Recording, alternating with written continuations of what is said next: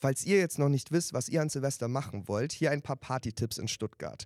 Auf dem Schlossplatz steigt ab 19 Uhr eine große Silvesterparty mit unterschiedlichsten KünstlerInnen.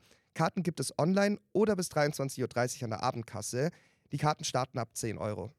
Wer queer in das neue Jahr starten möchte, der kann das auf der Queer Harem im Romy S tun. Los geht es da ab 23 Uhr und die Tickets kosten 15 Euro. Ein bisschen teurer wird es im SI-Zentrum. Das SI-Zentrum schmeißt eine große Silvesterparty auf mehreren Floors. Dort geht es ab 20 Uhr los und die Tickets fangen ab 40 Euro an. Ansonsten haben so gut wie alle Clubs in Stuttgart geöffnet und laden zum ausgelassenen Feiern ein.